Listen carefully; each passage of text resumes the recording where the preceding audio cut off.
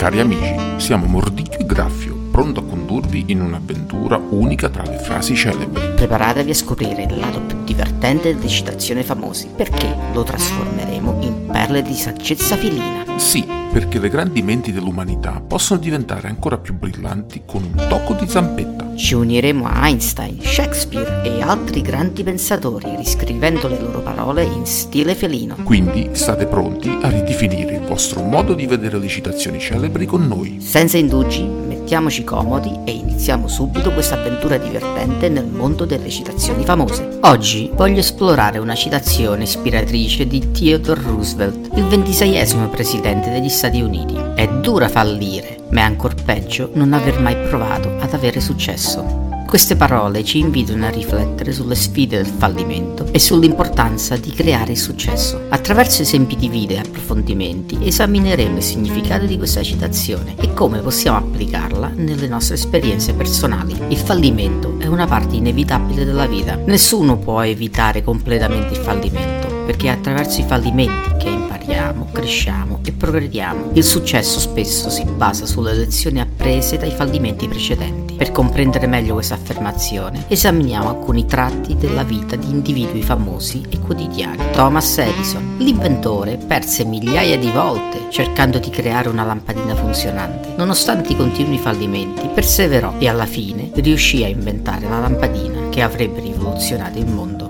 Michael Jordan, il leggendario giocatore di basket, ha dichiarato che ha mancato più di 9.000 tiri in carriera e ha perso quasi 300 partite. Tuttavia, è spesso ricordato come uno dei più grandi cestisti di tutti i tempi. Un aspirante imprenditore. Immaginiamo una persona che ha un sogno imprenditoriale, ma ha paura di fallire. Se non prova mai a realizzare la sua idea, rimarrà per sempre con il rimpianto di non aver mai tentato. La citazione di Roosevelt sottolinea che non cercare il successo è ancora peggio del fallimento stesso. Il rimpianto di non aver mai provato e perseguire i propri sogni e obiettivi può essere una fonte di profonda insoddisfazione e rimorso. Il fallimento può essere devastante, ma è importante affrontarlo in modo costruttivo. Dall'apprendimento della sconfitta possiamo imparare lezioni preziose, analizzando cosa è andato storto e come possiamo migliorare. La resilienza è la capacità di riprendersi dai fallimenti. Continuiamo a perseguire i nostri obiettivi nonostante le sfide, le risorse esterne. Non abbiate paura di chiedere supporto o consiglio agli altri.